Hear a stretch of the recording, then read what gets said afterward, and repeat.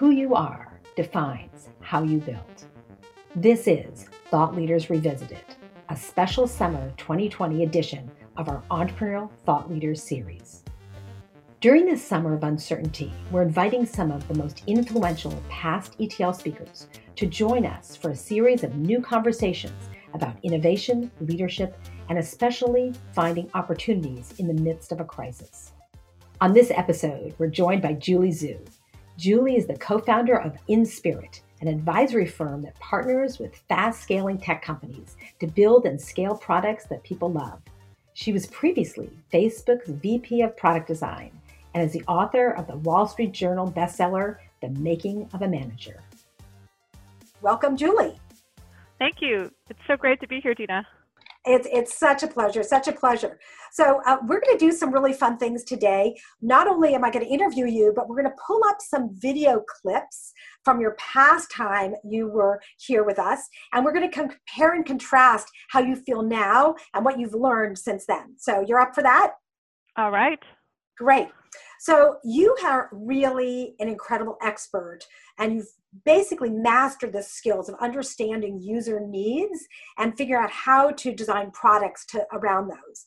And one of the most important aspects of product design is essentially understanding what your customers want and figuring out how that user experience could be improved. So let's dive in and use some of the video clips to see what you'd said before. The first one I want to pull up is a short clip about, this is super interesting, I'm sure to lots of people, of how you responded to user requests for more types of reactions beyond just the like button. So let's play that first clip about how you thought about this. We talked to a lot of users. We had them go through their feeds and describe to us, for each story, what was their reaction, what were they feeling, just sort of like a free flow, tell us what's going through their minds as they're going through their feeds.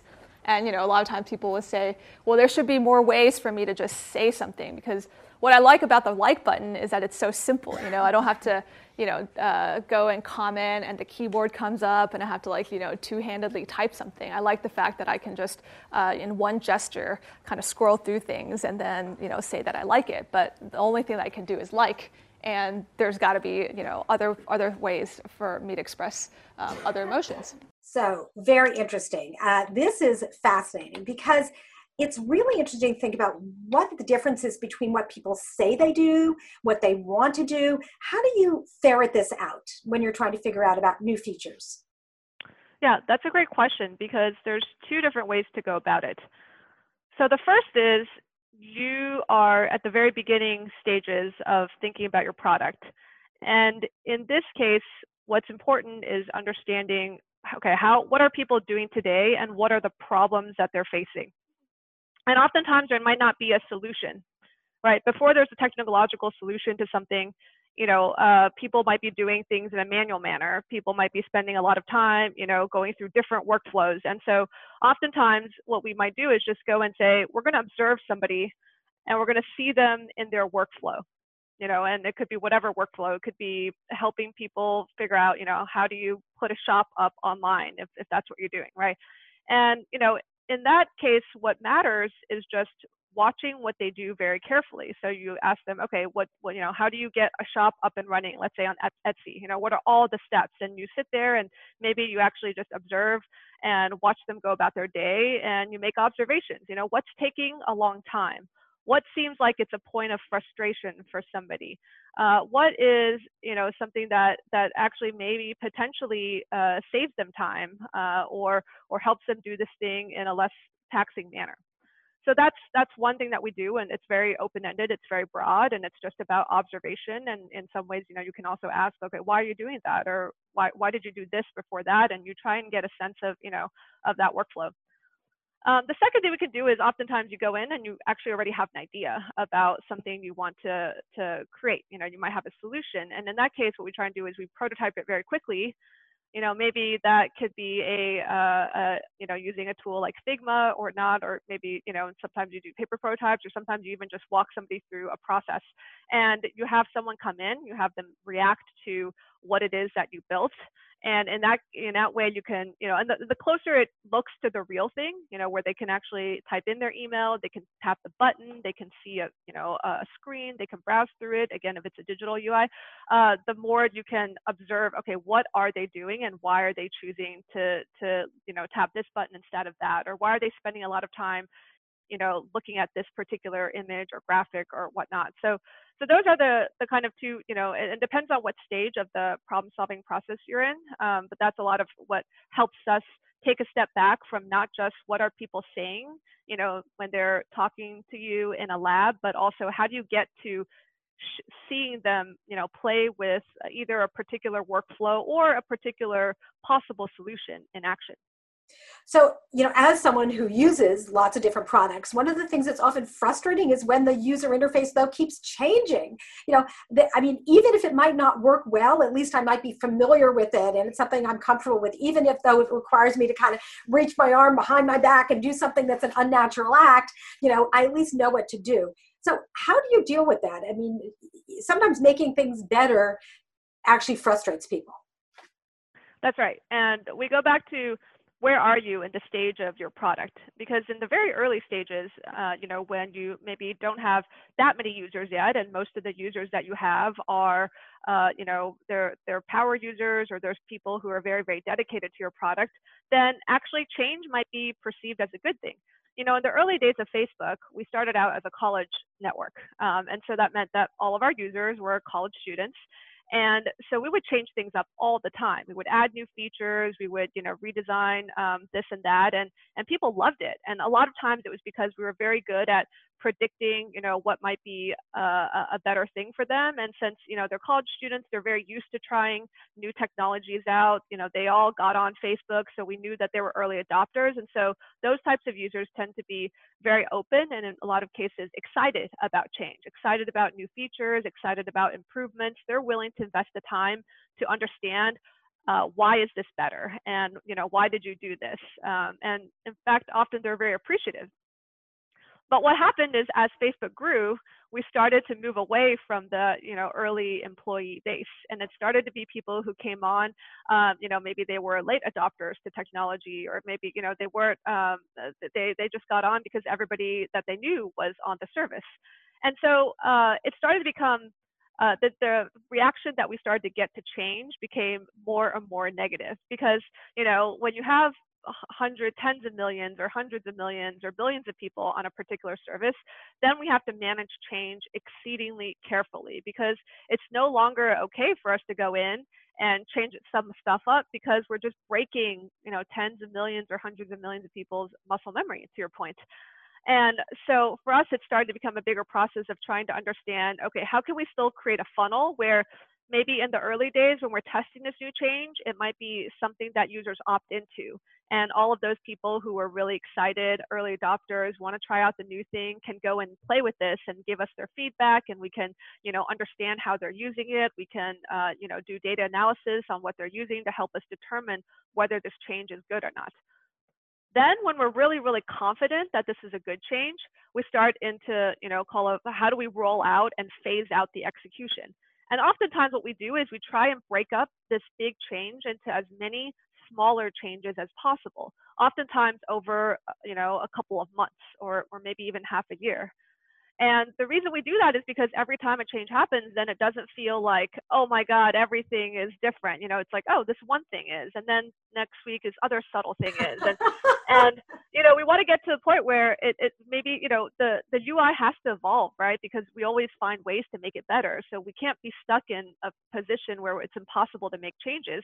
But at the same time, we want to be thoughtful and make it so that it's as least taxing as possible for people. So it doesn't feel like one day we arranged all the things on your desk and now we're trying to, help you figure out how to do the thing that you normally used to do, and that was, very well memorized. So it's really funny. I wanted to sometime make a little fake video where my toaster every day had a different interface. Because sometimes that's how it feels when you're using online tools, is that each day, there's a new way to do something. And you're like, whoa, can you imagine if this happened with, your toothbrush or that all of a sudden it was different. So I'm curious though, when you have that many people who are on your site, I'm sure you get tons and tons of input on what things people want to see. I want this, I want that, this doesn't work for me, I don't understand this. How do you actually frame the problem that you're going to try to solve? Because you're getting probably an enormous funnel of content. So let's play this little clip that you talked about, sort of identifying the real needs, and then listen to you talk about how you actually think about this more deeply. So let's play this second clip. So there's a couple things that we look at to make sure that this is a valid people problem statement. The first is that it needs to be human and straightforward.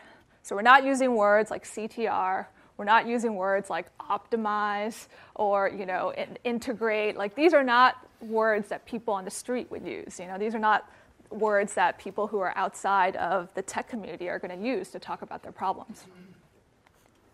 The second thing is we want to make sure that it's solutions agnostic. A lot of times we start problems by saying, I am going to build an app that blank, or I'm going to design a website that blank. And already in that statement is an inkling of what the solution is. But what if, the app's not the right way, or what if it's not supposed to be a website? So a good people problem statement gets away from, trying to already constrain it into a particular solution. So do people have trouble identifying the problem they're really having? Do you think that people know that intuitively, or do you have to actually try to ferret that out by listening what they say and figure out what's really going on? It's sometimes very hard for people to articulate the problem, and that's why I think using a combination of observation as well as listening to what they're saying helps you really understand, okay, is there truly a problem here?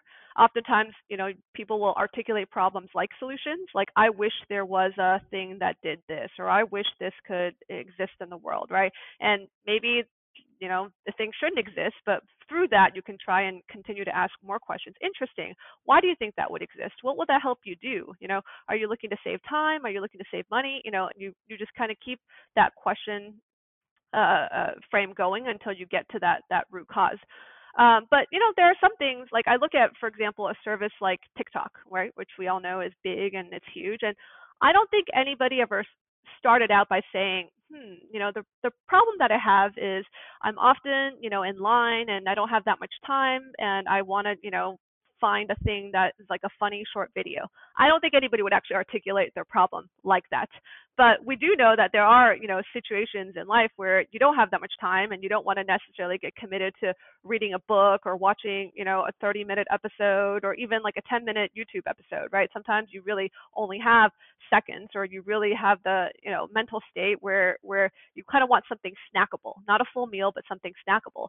And again, that comes from, like, I think a lot of observation as to what people are doing when they use the different, entertainment or media services in their life. I think you might look at patterns for how, information becomes kind of digestible in smaller and smaller chunks, right? Originally we had, full books, and then blog posts became a thing, and then we saw the rise of Twitter. And, from that pattern, you might extrapolate that, hey, there is a market for shorter and shorter, content forms, whether it's text snippets in the case of Twitter or in Facebook, or whether it's images like in Instagram. And it just maybe makes sense that, you could theorize that video also kind of has a space in that, right? And so oftentimes, it's also looking at, like, what are the bigger market trends?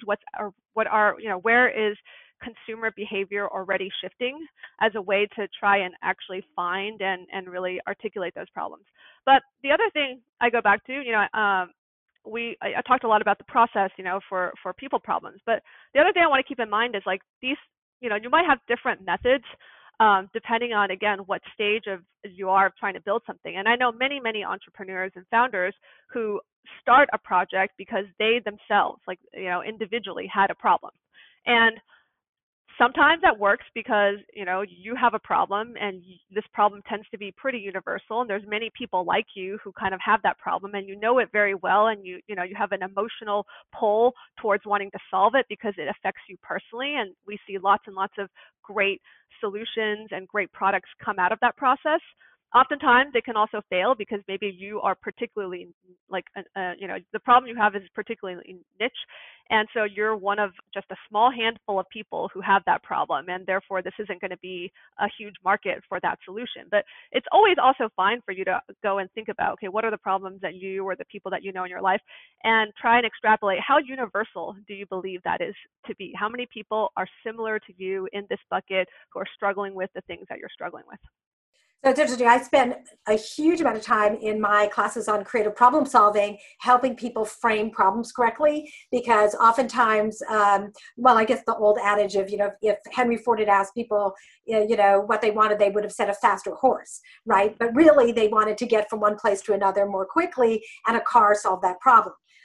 So there are lots and lots of examples where, if you ask a customer what they want, they drive quickly to a specific solution because that's what they think, but there's actually a bigger problem they're trying to solve. And if you can crack that nut, if you can figure out what that is, that's where the real innovation comes in. So I'm fascinated by the question of, when you start making these changes, how do you know whether you're successful or not? And what kind of metrics do you put in place up front? Like when you're deciding that you're going to change a button from red to blue, or you're going to switch something around on the layout of the page, how do you know if you're successful? So let's play this little clip about the way you talked about how you define success up front. And I'd love to dig into this deeper, because I think this is very, very critical. If you don't up front take the time to think about what success looks like, then when it's there, you don't really know. So let's play that clip. How will we know if we've solved this problem? What would be different in the world? What would, if we fast forward and now this thing that we've done is out there, how will we know if we should be happy, if we should be excited, if we think it's, it didn't live up to our expectations? What exactly should our expectations be? And I think this is a really, really important question to ask up front. Too often what ends up happening is we have this idea, and then we build it and we launch it into the world, and then results come in. We're looking at the dashboards, we're looking at how many people are downloading it and what they're saying, and there's tons of data points that we're trying to interpret and put together. But it's hard at that point in time to then be very, very objective about, did we solve the problem? So that's a good point, being very, very objective about whether you solve the problem. So how do you determine what success is going to look like up front? Because, that's sort of a little bit of an art as opposed to a science too. And one of the reasons I ask this is that sometimes things take a while to take off. So you might, if it doesn't work early, does that mean you don't keep it there? How do you think about that? Well, the first question, I think it is very, very personal, and it's, what is success for you as the creator and as the builder, right? I have lots of friends who go and build things, and their expectation is they wanted to solve it for them and for their small group of friends, and they're not looking to make this a huge business. They're not looking to be venture funded. They're not looking for this to be, millions of people, and that's okay. And if that's what you're going for, then that's success to you, and you shouldn't let somebody else tell you that that's not good enough, or that's, somehow not the way to go about it, right? So the first answer to that question is, it has to come from a personal place. You went and you were inspired to build something. Why? And what were you hoping to achieve? Is it for you? Is it for a group of people? Or was it for a huge number of people in the world, right? And so that's the first question. Now, if we are talking about, okay, the answer is going to be broad. I want it to be, used by a huge number of people. I wanted to go and impact and change the world and change the way we do things. Then I think you need to go back and look at, okay, what are the benchmarks?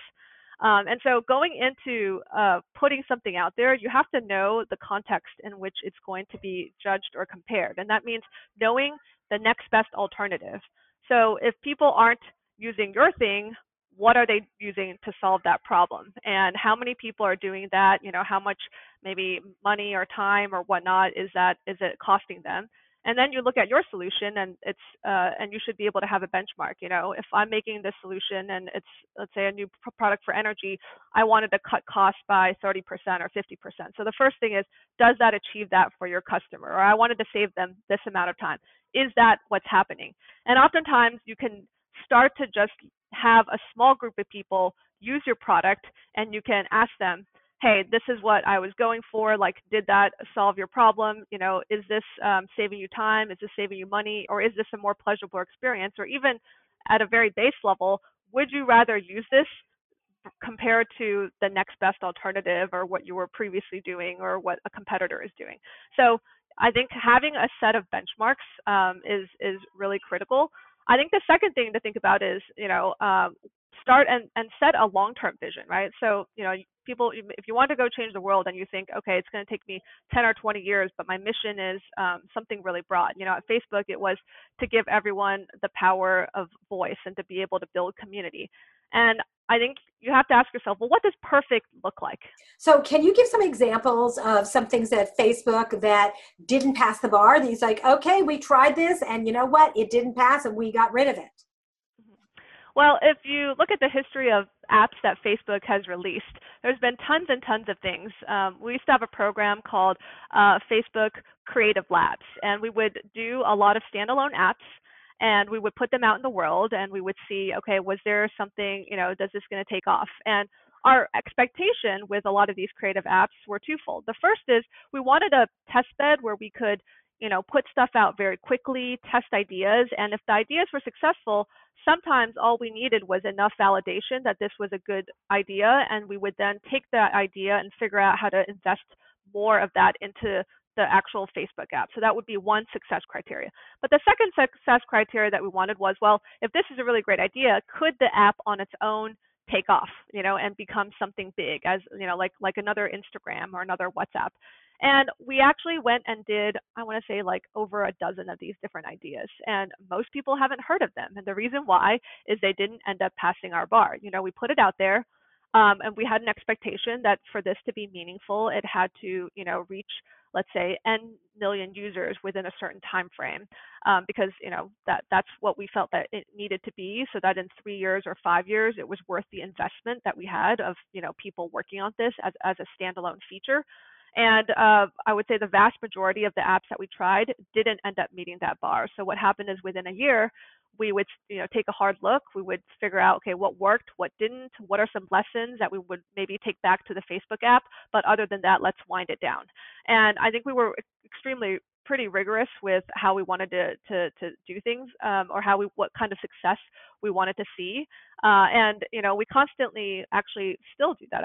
I think Facebook still has a program called New Product Experimentation, where again, this is the goal, to have a test bed. And if something works out, great, but in many cases it won't, and that's okay too. So I want to turn my attention right now, or our attention, to the book you wrote on Making of a Manager. First of all, the book is fabulous and it captures so many lessons. I know you're just a terrific writer. Your blog is always so fascinating as you're capturing the lessons you're learning along the way. Maybe you could share with us what prompted you to write this book about how to become a manager. So I've been writing blog posts, and the way I always describe my blog posts is they're kind of like letters to myself. It's always been a huge part of my process to sit down at the end of the week and reflect on, what am I grappling with? What are some of the hard questions? What are things that feel really muddled in my mind? And to try and write it down, because in the process of writing it down, it becomes much more structured, it becomes, more actionable. And so there become, things that I want to tell myself and I want to remind myself. And so I did this for a while, and and publishers reached out. They're like, have you ever thought about writing a book? And my answer was always, well, no, because I don't actually feel like I'm an expert in anything. But it was through the process of talking with a couple publishers that I realized there was one thing that if I were to write a book, I would want it to write it now. And that was the process of learning how to be a manager. All of those emotions, all of the anxiety that I had as a new manager, and what it was like to just, be handed the responsibility of helping to support a team and feeling like I had no idea what I was doing.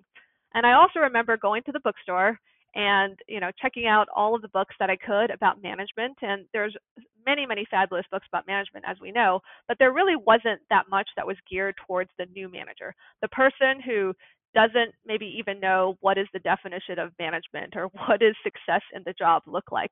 And so I was writing, so when I thought about the project of the book, I thought about me at 25 years old, you know, managing my first 4 designers, really not knowing at all what I was doing and what is the letter that I wanted to write to me then, or to the person in my position.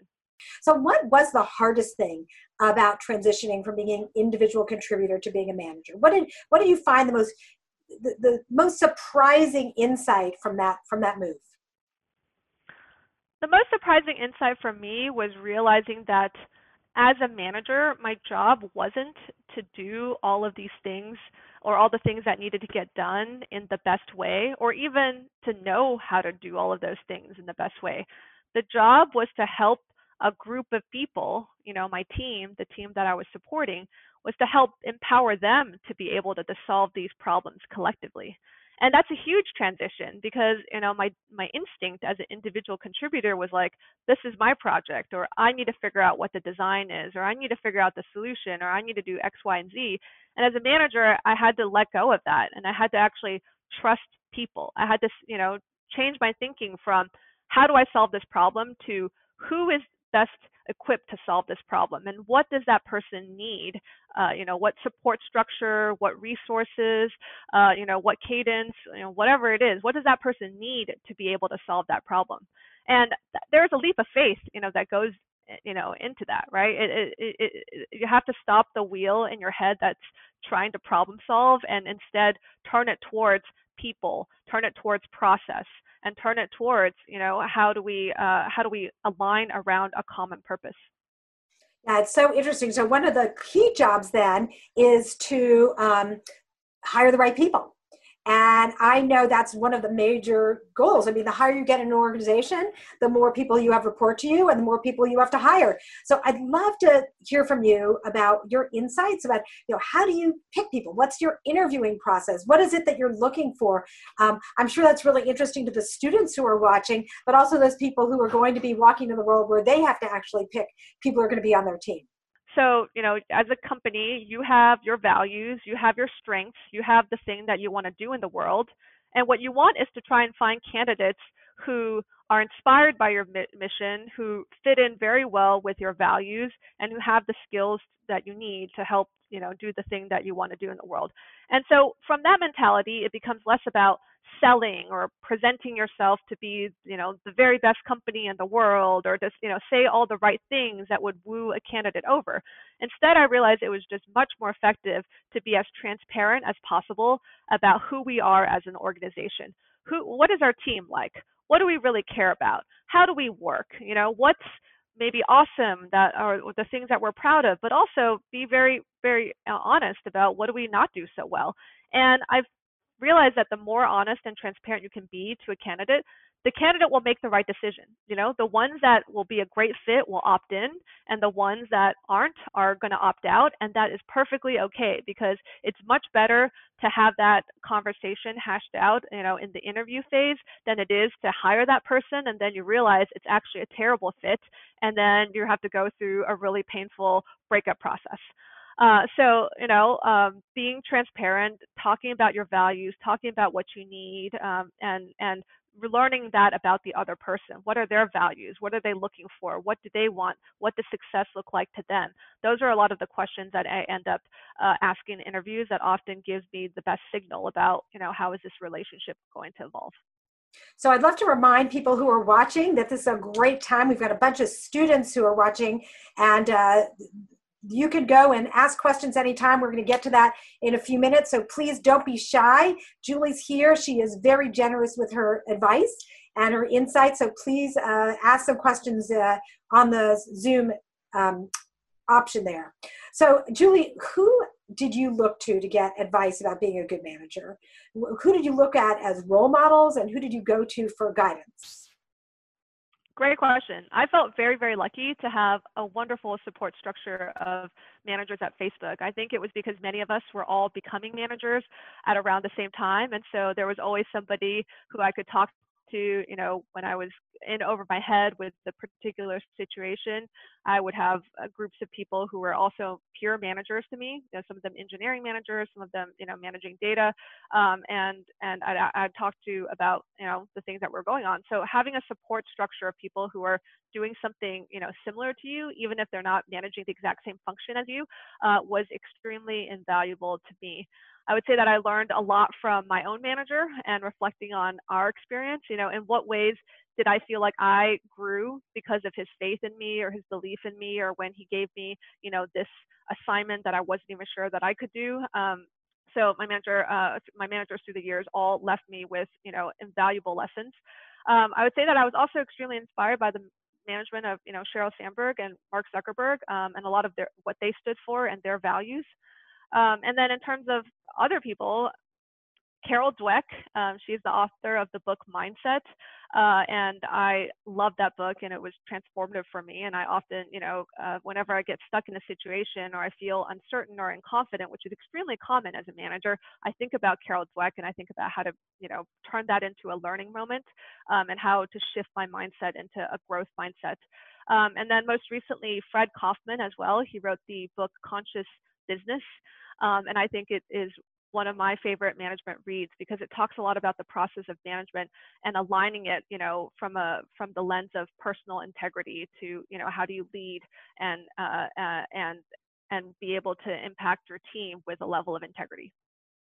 Very important. So it's interesting, this sort of having a learning mindset also implies giving and getting feedback. So how do you think about that? How do you give feedback and how do you like to get feedback? Feedback is a gift. And that's the thing I always, every single day remind myself, right? Feedback is a gift. And that means if somebody is willing to give me feedback, again, even if it's critical, even if I don't agree, let me go and search for, what is the truth in that? And how can this help me do better? I always like to assume that whenever somebody gives me feedback, it's because they're helping me, they're taking a risk, especially if it's critical feedback. And that the best thing I can do is try and hear it, even if I don't agree with it, and make that as productive and actionable for me as possible. And part of the mentality of feedback as a gift is, again, when you feel that way, then feedback is less about, okay, wow, when someone gives me feedback, it means I messed up, or it means something didn't go right.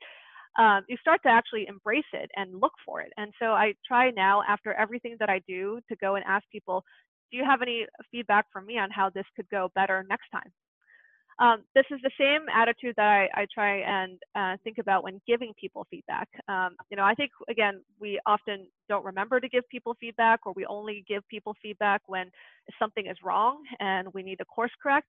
And in fact, some of the most valuable feedback you can give someone is helping them understand what their strengths are and what they're really good at and what you'd like to see them do more of. That can be as powerful, if not more powerful, than feedback that just points out what they could do better, or maybe, where they didn't quite hit the bar. So every day I try and think about, how can I give one or two pieces of feedback to somebody else that maybe shares and gives them an insight that they weren't aware of, that helps them to be more effective.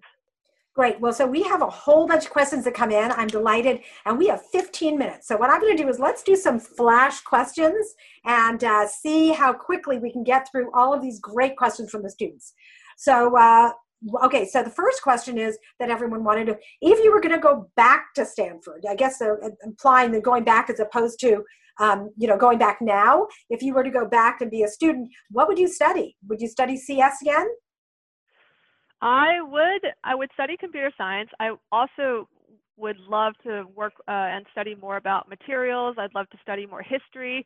I think I would go back with the mentality of, instead of figuring out, what are all the requirements and how can I check those boxes, to ask myself, what am I truly interested in, even if it doesn't connect to, let's say, whatever a future career or whatnot. I would just try and study what I'm really, really interested in. And I always remember what Steve Jobs said about him taking a class on calligraphy, and that was like one of the best things that ever happened to him, and had a huge impact on your career. You don't know what is going to end up being useful to you or not in your future career, so just enjoy the pursuit of learning. Great. Yeah. If people haven't watched the Steve Jobs commencement address from 2005, I actually was there in the stadium watching it.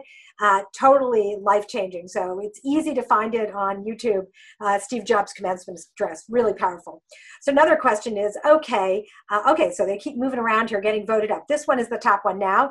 Without any management experiences, can you self yourself into a manager position? So can you, would someone hire you as a manager if you actually haven't already been a manager? Unlikely at most large companies, but oftentimes you will become a manager if you start your own thing, right? Because you work with a couple people and suddenly you are managing them. And oftentimes if you join a company and it's small and it's growing, and as that company scales, oftentimes, since you were there, you were part of what made it, what it is, you will have opportunities to start to grow and develop. And so, I wrote the management book because there were so many people in that situation. Maybe they weren't on a path where they wanted to become a manager, but yet found themselves in a management role because of scale or because they went and started their own thing. And so that is extremely common. And many managers I know went through those paths. So speaking of making sort of choices, a bunch of students are wondering, do you climb the corporate ladder or do you kind of build your own ladder by starting your own company, right? Do you wait for someone to put the ladder for you, or do you kind of go and get your own? I think it goes, this is a very, very, again, a question with very personal answers. And I think that those answers will be different for everyone. The way that I always advise people to think about it is, what matters the most to you? What are the set of values? And is it learning? Oftentimes, for people who are earlier in their career, they always say, oh, I want to learn. I want to, get more skills. I want to become, more capable so that I can solve bigger problems in the future. And if that is your answer, then ask yourself, well, what specifically do you want to learn? Because if there are certain things that are going to be easier to learn in a bigger company setting, because you'll have a lot of people who can be mentors, you'll have a structure where you can, take classes and learn particular skills.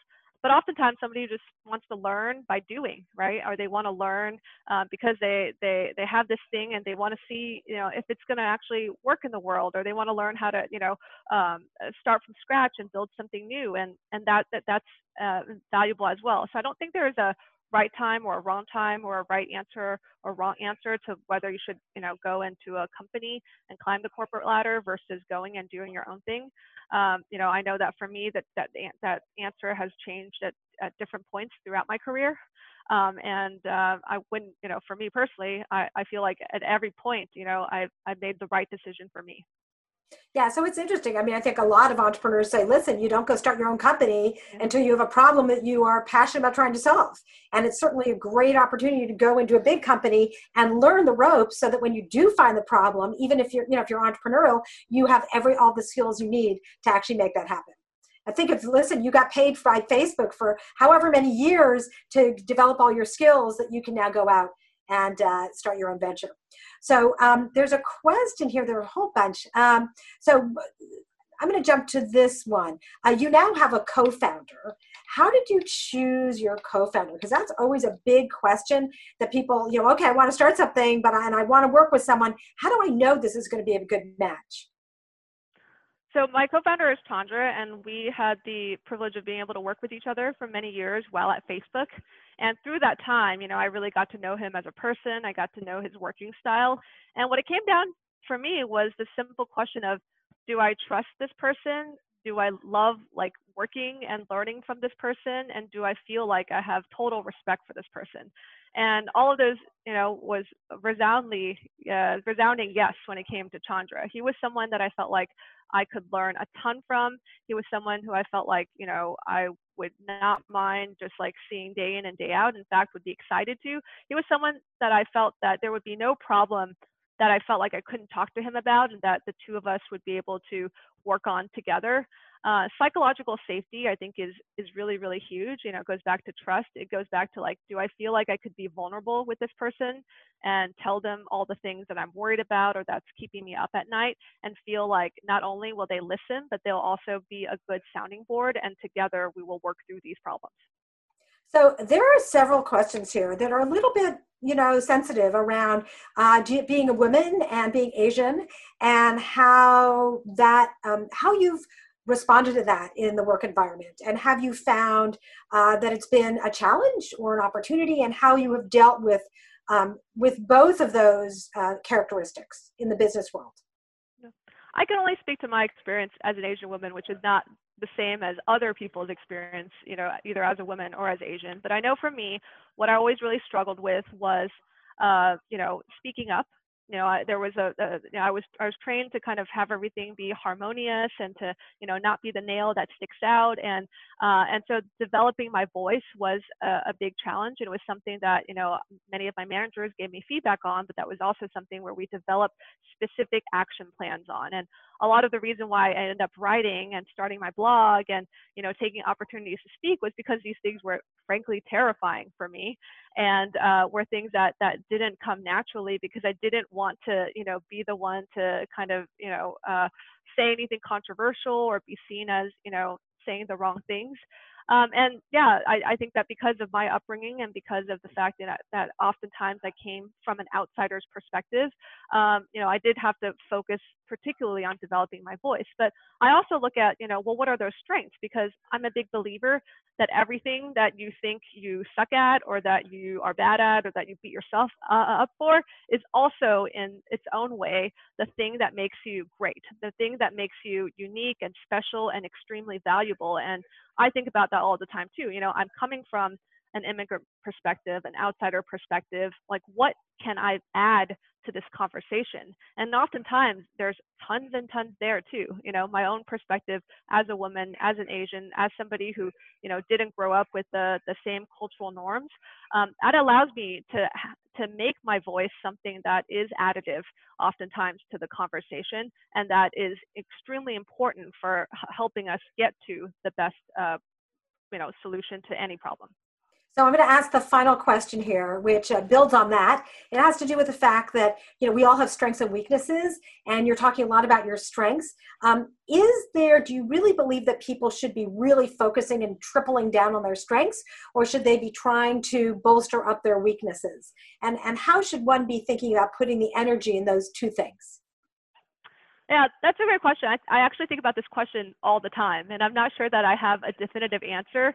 I think it's a little bit of both. You know, I think, you know, if you have certain things that are weaknesses, frankly, sometimes you just need to get to a certain baseline in order to, you know, achieve the goals that you had. And so for me, you know, I knew that it was really important for me to grow as a leader. And in order to do that, I had to actually speak up, and I had to be much more comfortable putting myself out there. And if I wasn't going to be, then I'm just not going to be able to achieve the goals that I have for myself. At the same time, once you get to a certain baseline, I think it's going to be very, very hard to make the things that you're naturally not that strong at, or that you don't find interesting, and somehow turn them into, you know, your greatest assets, right? Because we are also wired in a particular way where certain things resonate with us more.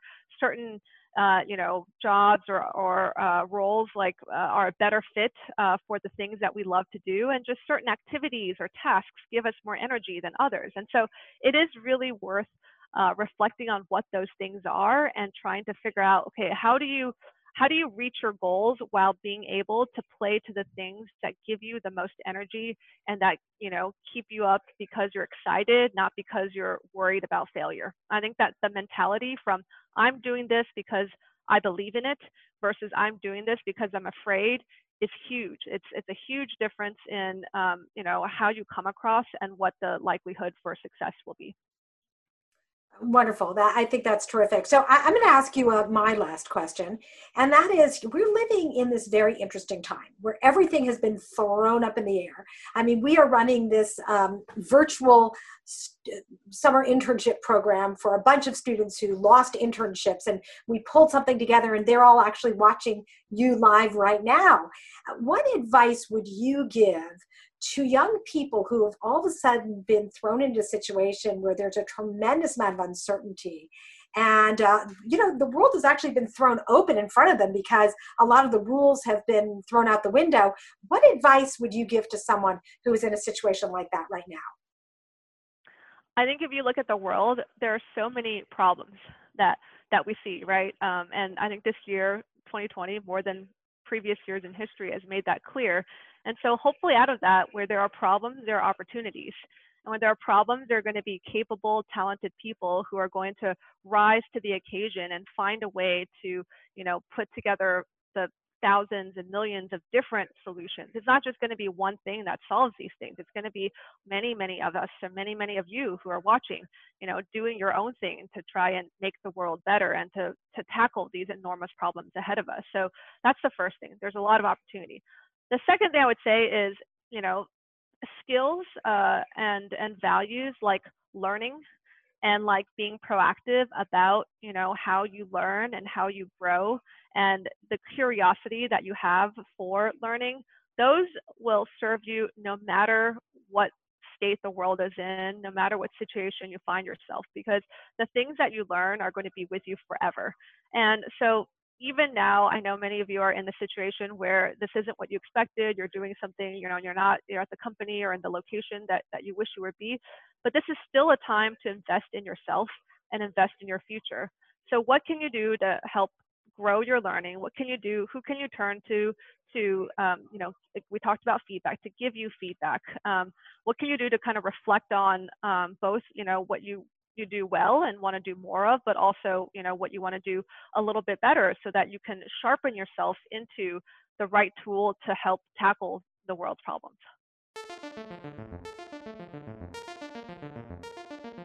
The Entrepreneurial Thought Leader Series is a Stanford eCorner original production.